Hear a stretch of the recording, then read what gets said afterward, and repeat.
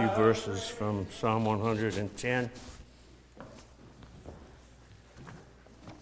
If you care to turn there. I would remind you that I'm reading from the 1901 American Standard Version. A Psalm of David. Jehovah saith unto my Lord, sit thou at my right hand, until I make thine enemies thy footstool. Jehovah will send forth the rod of thy strength out of Zion. Rule thou in the midst of thine enemies. Thy people offer themselves willingly in the day of thy power, in holy array. Out of the womb of the morning thou hast the dew of thy youth. Jehovah hath sworn and will not repent. Thou art a priest forever, after the order of Melchizedek. The Lord at thy right hand will strike through kings in the day of his wrath. He will judge among the nations. He will fill the places with dead bodies. He will strike through the head in many countries. He will drink of the brook in the way. Therefore will he lift up the head. Well, many of you, most of you know that we have been preaching through for some time the life of David in 2 Samuel. And I do need to bring us up to speed, as it were, by reading the portion that we're looking at this morning. In 2 Samuel 19, I'm going to read just a few verses from verse 11 of that 19th chapter through 14. And King David sent to Zadok and to Abiathar the priest, saying, speak unto the elders of Judah, saying, why are ye the last to bring the king back to his house? Seeing the speech of all Israel is come to the king, to bring him back to his house. Ye are my brethren, ye are my bone and my flesh. Wherefore then are ye the last to bring back the king? And say ye to Amasa, art thou not my bone and my flesh? God do so to me, and more also, if thou be not captain of the host before me continually in the room of Joab. And he, David, bowed the heart of all the men of Judah, even as the heart of one man, so that they sent unto the king, saying, return thou and all thy servants. Here we have this 14th verse telling us that David bowed the heart of all the men of Judah. He bowed the heart of those that were of his tribe, Judah. He complained because Israel was calling him back, but Judah hadn't said a word yet. Judah hadn't made a motion to call him back, to invite him back, to welcome him after Absalom had been defeated. And so he patiently waited in Mahanaim until he heard word of what they would do. But the Holy Spirit, God the Holy Spirit himself, we're told he bowed the heart of those of his tribe. His own tribesmen, his peculiar people, we could say. Those who were his own. He said, ye are my brethren, ye are my bone and my flesh. My tribesmen, my people, my bone and my flesh. How is it, we ask, that David was able to bow the heart of those men of Judah? What did he do to bow their hearts? The word means synonymously either turning aside, turning their hearts, turning them aside from where they were headed, where they were directed, until he spoke, causing them to yield, to bow the heart unto his words, or to cause to incline. You see the synonyms there: to turn, to yield, to incline. He bowed the hearts of his tribesmen, the men of Judah, reminding them that they were his brethren, his bone, his flesh. Who alone can cause men to turn aside from their sinful love of themselves? Who alone can cause them to yield to the claims of Christ? Who only can cause them to incline toward Jesus Christ? Who alone, in other words, can bow the heart of anyone? God alone and only can bow the heart, can cause it to turn aside from its own self-righteous way, to cause it to incline, to yield to the claims of Christ. God alone can do this. Solomon reminds us in Proverbs 21:1 that the king's heart is in the hand of Jehovah, and he turneth it whithersoever he will. He turns it in the way that he wants it to go. Even the king's heart. Kings, the hearts of kings. If the heart of kings, all kings are in the hand of Jehovah, there is no heart that is not in the hand of God. All hearts are in his hand. Therefore, if they are to be turned aside, if they are to be caused to yield, if they are to be inclined to Jesus Christ, it is God, the Holy Spirit himself, who must do it. And I'm submitting this morning that it was God that bowed the hearts of the men of Judah. God, the Holy Spirit, turned their hearts. God, the Holy Spirit, caused them to yield. God, the Holy Spirit, caused them to incline toward David. He caused them to submit to David and to invite him to submit to his question, his request, why? And so that they invited him to return as king, to return to his throne. God, the Holy Spirit, caused them to do this. He caused them, in this case, to submit to the will of David. David let them know, we could imagine and presume, that Zadok and Abiathar communicated that David yearned, longed for them to invite him back, to continue being their king. And they yielded to this, the will of David in this. He made them willing in the day of his power, as we read in Psalm 110 of our Lord Jesus Christ. And we know that all the hearts of all kings are in God's hands. He made Cyrus, that king, that heathen king, he made him his shepherd to do his will. He calls Cyrus his shepherd in Isaiah 44:28. And he calls him in the next chapter, in the first verse of chapter 45 of Isaiah, he calls him his anointed, that he anointed Cyrus to do his will. He turned his heart to do what he wanted him to do his will. Darius, of whom we read in the book of Daniel, particularly, and Nebuchadnezzar, he calls them his servants. Calls Nebuchadnezzar his servant in Jeremiah 27:6. And surely he had no problem, God had no problem, bringing the hearts of these men of Judah to be the servants of David once again. And David made use, as I mentioned, to the speaking of these priests, Zadok and Abiathar. He trusted his desires in their hands, in their mouths, to go to the men of Judah, his brethren, and to speak to them, ask them why.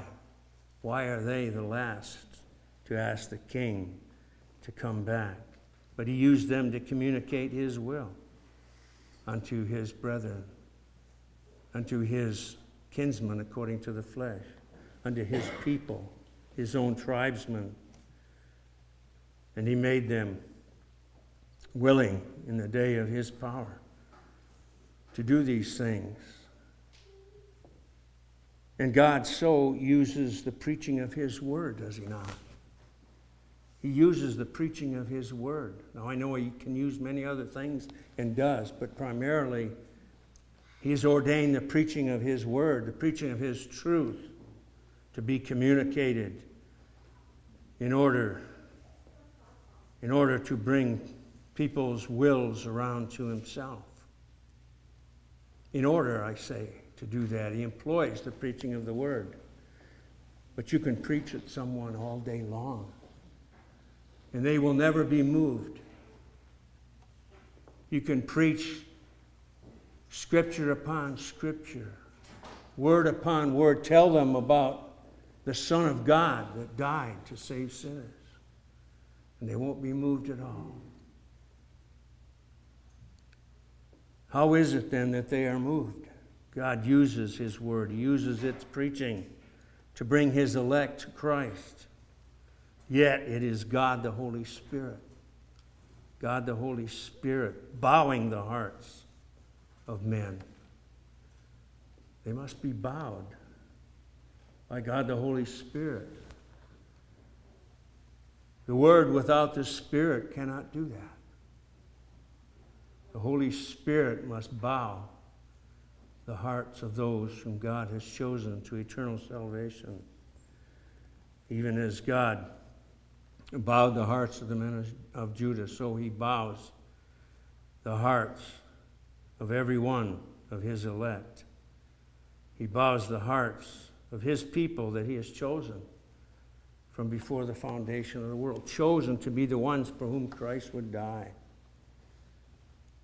chosen to be the ones that would receive a new heart through the regenerating power of God the Holy Spirit. Now, David, as we mentioned last week, he could have sent his army in to demand, to command, to claim his rightful position as king. But he didn't do that. He sent word to them. Christ, even as he spoke to Pilate and so on, he could have sent 10,000 angels, could he not have, to force us to our knees and to beg him to save us. He didn't do it that way. He is the meek and lowly one. And he sends his Holy Spirit with his message. He sends his Holy Spirit to regenerate our hearts, that we might listen, that we might turn, that we might yield, that we might incline unto him in the day of his power. Thy people offer themselves willingly in the day of thy power. David wrote in that 110th Psalm. Christ has a special people, even as David had his own tribe. Christ has a special people. They have been given to him from before the foundation of the world. His elect, his tribe of Judah, as it were. His peculiar people, his chosen people, the people of his own possession, they were given to him. They are his, they belong to him, and he died for them. He poured out his blood for them. And God, the Holy Spirit, has been given to Christ. We read in John 3:34 and on, for he whom God has sent speaketh the words of God, for he giveth not the Spirit by measure. The Father loveth the Son, and hath given all things into his hand. And he sends his Holy Spirit, and he has sent his Holy Spirit, and his Holy Spirit does his bidding. That's the office of God, the Holy Spirit, to take the things of Christ and to reveal them to the people of Christ. The Holy Spirit has been sent into the hearts of Christ's people. The work of the Holy Spirit is spoken of by Christ himself, famously, if I can say it that way, in John, in the 3rd chapter, in that interview, that dialogue with Nicodemus. You remember these words, so important. Jesus answered Nicodemus. He answered and said unto him, Verily, verily, I say unto thee, except one be born anew, or again, or from above, he cannot see the kingdom of God. He cannot. Nicodemus saith unto him, How can a man be born when he is old? Can he enter a second time into his mother's womb and be born? Jesus answered, Verily, verily, I say unto thee, except one is born of water and the Spirit, he cannot enter into the kingdom of God. And Paul in 2 Corinthians says, there must be a new creature or a new creation. Unless we can give birth to ourselves, unless we can recreate ourselves, unless we can make ourselves to be new creatures, new creations. Jesus told Nicodemus, and he has told us, you cannot enter the kingdom of God. This is the work of God, the Holy Spirit. And apart from that work, you cannot, underline that word, cannot. All those advocates of man having the ability through his own will, apart from God, the Holy Spirit, need to underline that. You cannot see the kingdom of God. You cannot see anything spiritually. You're blind. You cannot hear. You're deaf. You cannot see the kingdom of God. We must be given life. And that's the work of God, the Holy Spirit. Giving the new birth, regenerating hearts. David's people have been made willing by God to come to him. God has covenanted with David in 2 Samuel 7 that the Christ will come of his loins. And so that covenant expressed in 2 Samuel 7 has this intermixture, speaking of David in his house, speaking of his greater son, our Lord Jesus Christ, and the house that God will build him. And here in Psalm 110, I submit, in this eternal promise or covenant, we have the covenant between God and his Son. His only begotten Son, here expressed in this beautiful psalm. This is the covenant that God the Father made with God the Son, whereby the people will be made willing through regeneration, the regenerating power of God the Holy Spirit. You know, the one that's like the wind, Christ said. He blows where he lists. You don't hear the sound. You can't see. But you see the effects. You see the wind blowing the leaves, as it were. Or as one preacher said, when you see water running uphill, you know God's been doing something. And this Psalm 110 parallels in many ways that covenant that God made with David. And he said to him in that covenant, in 2 Samuel 7, Thus saith Jehovah of hosts, I took thee from the sheepcote. You were a shepherd. I took thee from that, from following the sheep, that thou shouldest be prince over my people. Isn't that parallel with sit thou at my right hand in Psalm 110? God said to his son, Jehovah said to the son, to David's Lord, Jehovah said to my Lord, sit thou at my right hand. That promise. He says, thy people offer themselves willingly in the day of my power. Thy people, the elect, those given him, explains who thy people are, as we've already spoken. And what is it to be willingly, to offer willingly in the day of thy power? What is that? That's the time. But what is it? When is it? The day of thy power. Thy people will offer themselves willingly. They will be made willing to come In that day, in what day? Is that not the day of our regeneration? Is that not the day when the people of God, this one and that one, in that time and in this time, experience the grace of regeneration upon their hearts? They are born again, born anew, born from above. And no, you can't go back into your mother's womb and be born again. It must be God the Holy Spirit. And that's the day of power. That's the day when Christ's people, those for whom he died, are made willing to come unto him. The day of regenerating grace.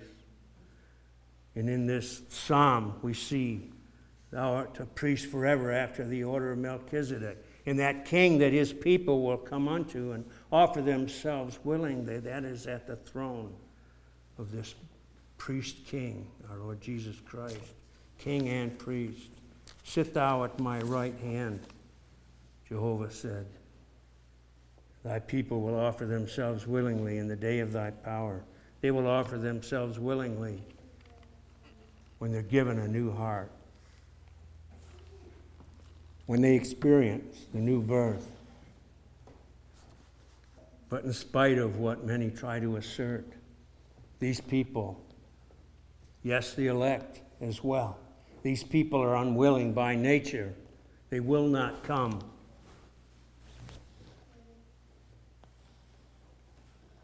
We've all been brought forth in iniquity, as David speaks in Psalm 51.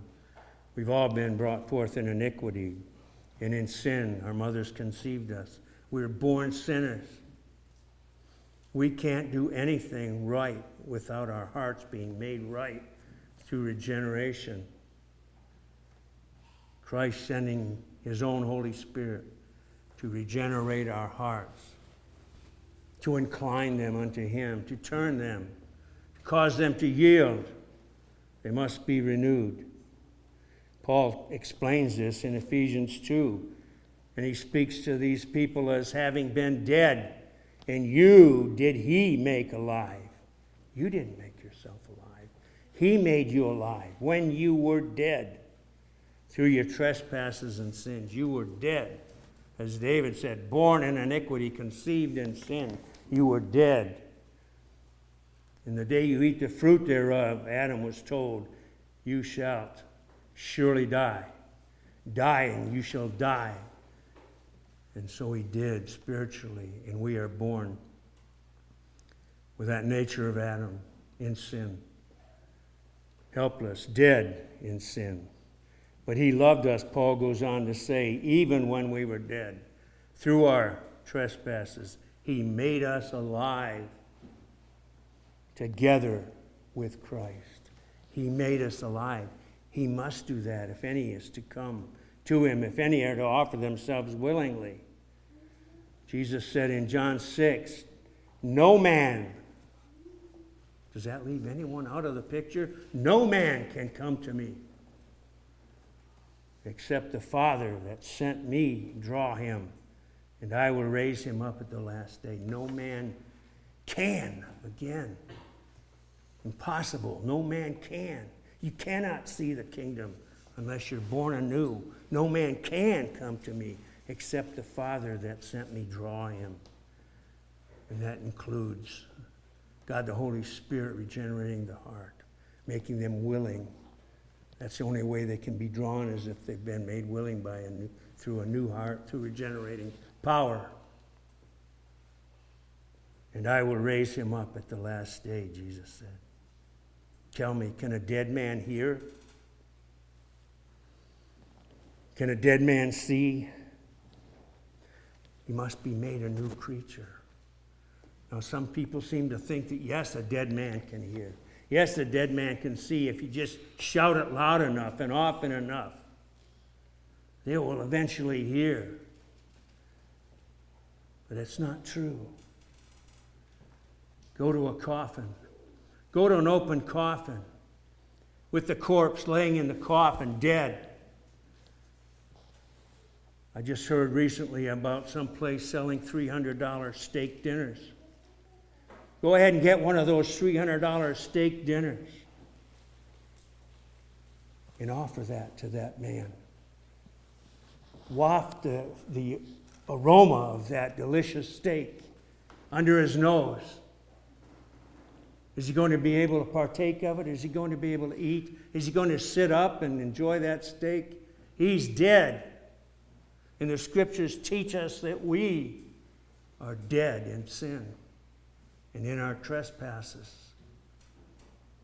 Through Adam's sin and our own, we are dead. We cannot make a move. Spurgeon used to tell the account of a Roman Catholic saint, I believe he was, back in the day, that had his head whacked off. And that this was in France. And according to the legend, he picked up his head and walked to Rome. And Spurgeon, very wisely, Spurgeon had a way, very wisely said, if you could convince me that that man took the first step, I'll believe that he walked to Rome. And that's a very pointed illustration because there are so many that believe that we can take the first step.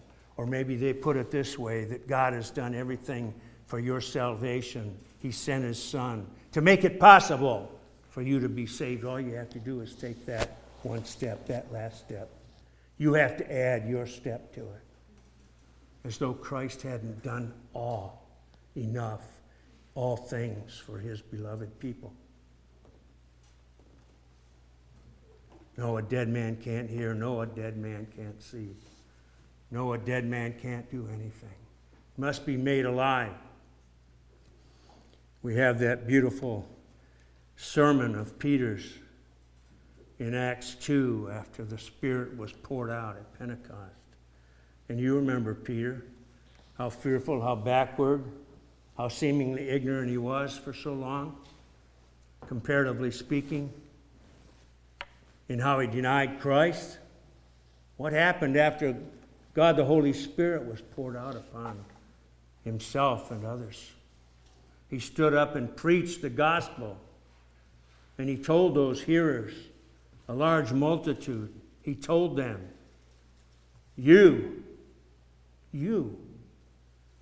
through wicked hands, have crucified the Lord of glory, Jesus Christ. You have used wicked hands to see this done. And he also told them that it was the determinative counsel and foreknowledge of God that it be done, yet you did it with your wicked hands. But Christ, this Christ was raised again, he told these people in Acts 2. Beautiful, beautiful. He says in Acts 2, in verse 33, being therefore by the right hand of God exalted. In other words, he was raised from the dead, exalted, and having received of the Father the promise of the Holy Spirit, he hath poured forth this. These men weren't drunken, as you assumed. The Holy Spirit had been poured out upon them. He said, for David ascended not into the heavens, but he saith himself, the Lord, and he quotes Psalm 110, the Lord said unto my Lord, sit thou on my right hand till I make thine enemies the footstool of thy feet. Let all the house of Israel, Peter goes on, therefore know assuredly that God hath made him both Lord and Christ, this Jesus whom ye crucified. Both Lord and Christ. No, you can't have him as Christ your Savior today and have him as Lord next week or next year or sometime even beyond that. You can't. If you want to be saved, you have to be saved by the Lord himself, Jesus Christ. God has made him both Lord and Christ. What was their response when they heard this? They were pricked in their heart and said unto Peter and the rest of the apostles, brethren, what shall we do?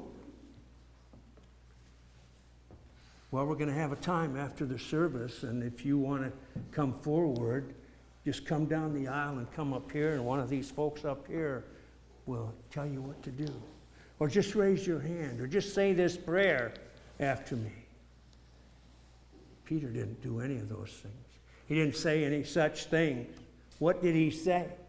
Repent and be baptized, every one of you. They had been convicted. Hearts had been regenerated by God, the Holy Spirit. 3,000 or more came to the Lord willingly in the day of His power and were baptized. They repented and they were baptized. They heeded the direction, the biblical direction from Peter in the day of God's power. The great I am is also the great I will. The great I am is also the great I will, who will make His people willing to come unto Him in the day of His power. If you look carefully, I know Ezekiel 36 is one of those quote-unquote Calvinistic, contains one of those verses about God giving a new heart and so on, and that's glorious and wonderful, that covenant promise. But you need to read the whole chapter, at least beginning at verse 22. What does God say? I'll just run through some of these verses in a hurry. Beginning at verse 23, and I will sanctify my great name, and I will take you from among the nations, and I will sprinkle clean water upon you. I will take away the stony heart. I will give you a heart of flesh. I will put my spirit within you. I will be your God. I will save you from all your uncleannesses. I, Jehovah, have spoken it. I will do it. What's left for us to do? God is going to do all this. He's promised in this covenant promise. What are we to do? To cry out like these men at Pentecost, brethren, what shall we do? And go to the Word. Thus saith the Lord Jehovah, for this, after all these I wills, for this, moreover, will I be inquired of by the house of Israel to do it for them. I will do it. I will give you a new heart. I will set you apart. I will put my spirit within you. We have numerous examples in the Scriptures of recipients of that new heart, do we not? Paul, exuding fury and hatred and spewing it out, and on the road to Damascus with papers from the high priest to apprehend those that are following the way, capital W, the way, to apprehend them, to imprison them, perhaps to have some of them executed. He's on the road to Damascus, and what happened? He heard a voice. How did he hear the voice? How did he hear that voice? How did he see that light? His heart must have been turned, must have been inclined. Somebody was making water run uphill. He had received a new heart in some moment. We know not exactly when, but all of a sudden he's recognizing. Yes, he says, who are you, Lord? But he recognized that it was the Lord. And he was turned away from his sin. And he was subsequently given back his sight and baptized. Zacchaeus, climbing up in the tree because he heard Christ was walking by. Why did he want to see Christ? What had happened? Has something happened to his heart? He wanted to see Christ. He climbed up in that tree. Does Christ know his own? He turned and looked. He looked right at Zacchaeus. How did he know he was in that tree? How did he know that his heart had been regenerated? Come down. I'm going to dine with you at your house today, Zacchaeus.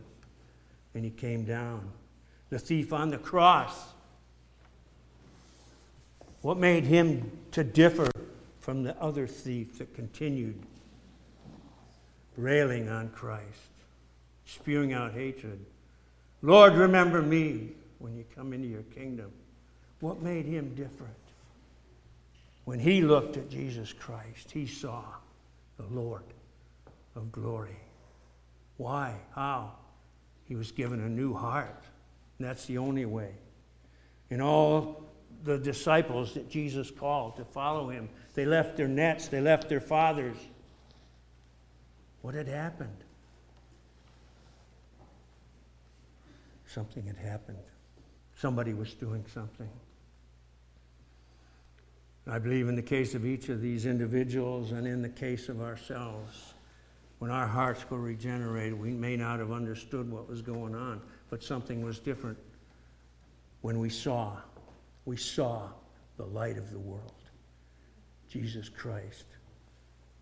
Not necessarily on a road to Damascus, not necessarily climbing up into a tree, not necessarily hanging upon a cross, but we saw Jesus.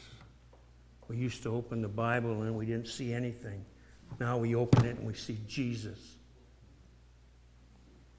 We saw the light of the world and we rushed to it. Because God, the Holy Spirit, had given us a new heart and made us willing to come. And the song goes on to say, in holy array, or in the beauty of holiness. I believe that that's the end, the goal, that is, of the people of God, the people of Jesus Christ that God the Father has given to him. That is the goal, the design of their being the people of Christ, that they be holy, a holy people in the beauty of holiness, sanctified unto God, set apart from the foundation of the world, set apart from then. We refer, as theologians refer to that as definitive, one time only sanctification, being set apart unto Christ. Set apart, sanctified. And then the continual sanctification that we refer to as progressive, ongoing, until we die, ongoing, being sanctified. Progressive sanctification, being washed. The washing of regeneration, the letter to Titus says, in the words of Paul, the washing of regeneration and renewing of the Holy Spirit. These are those that have experienced the Holy Spirit's regenerating their hearts and have new life.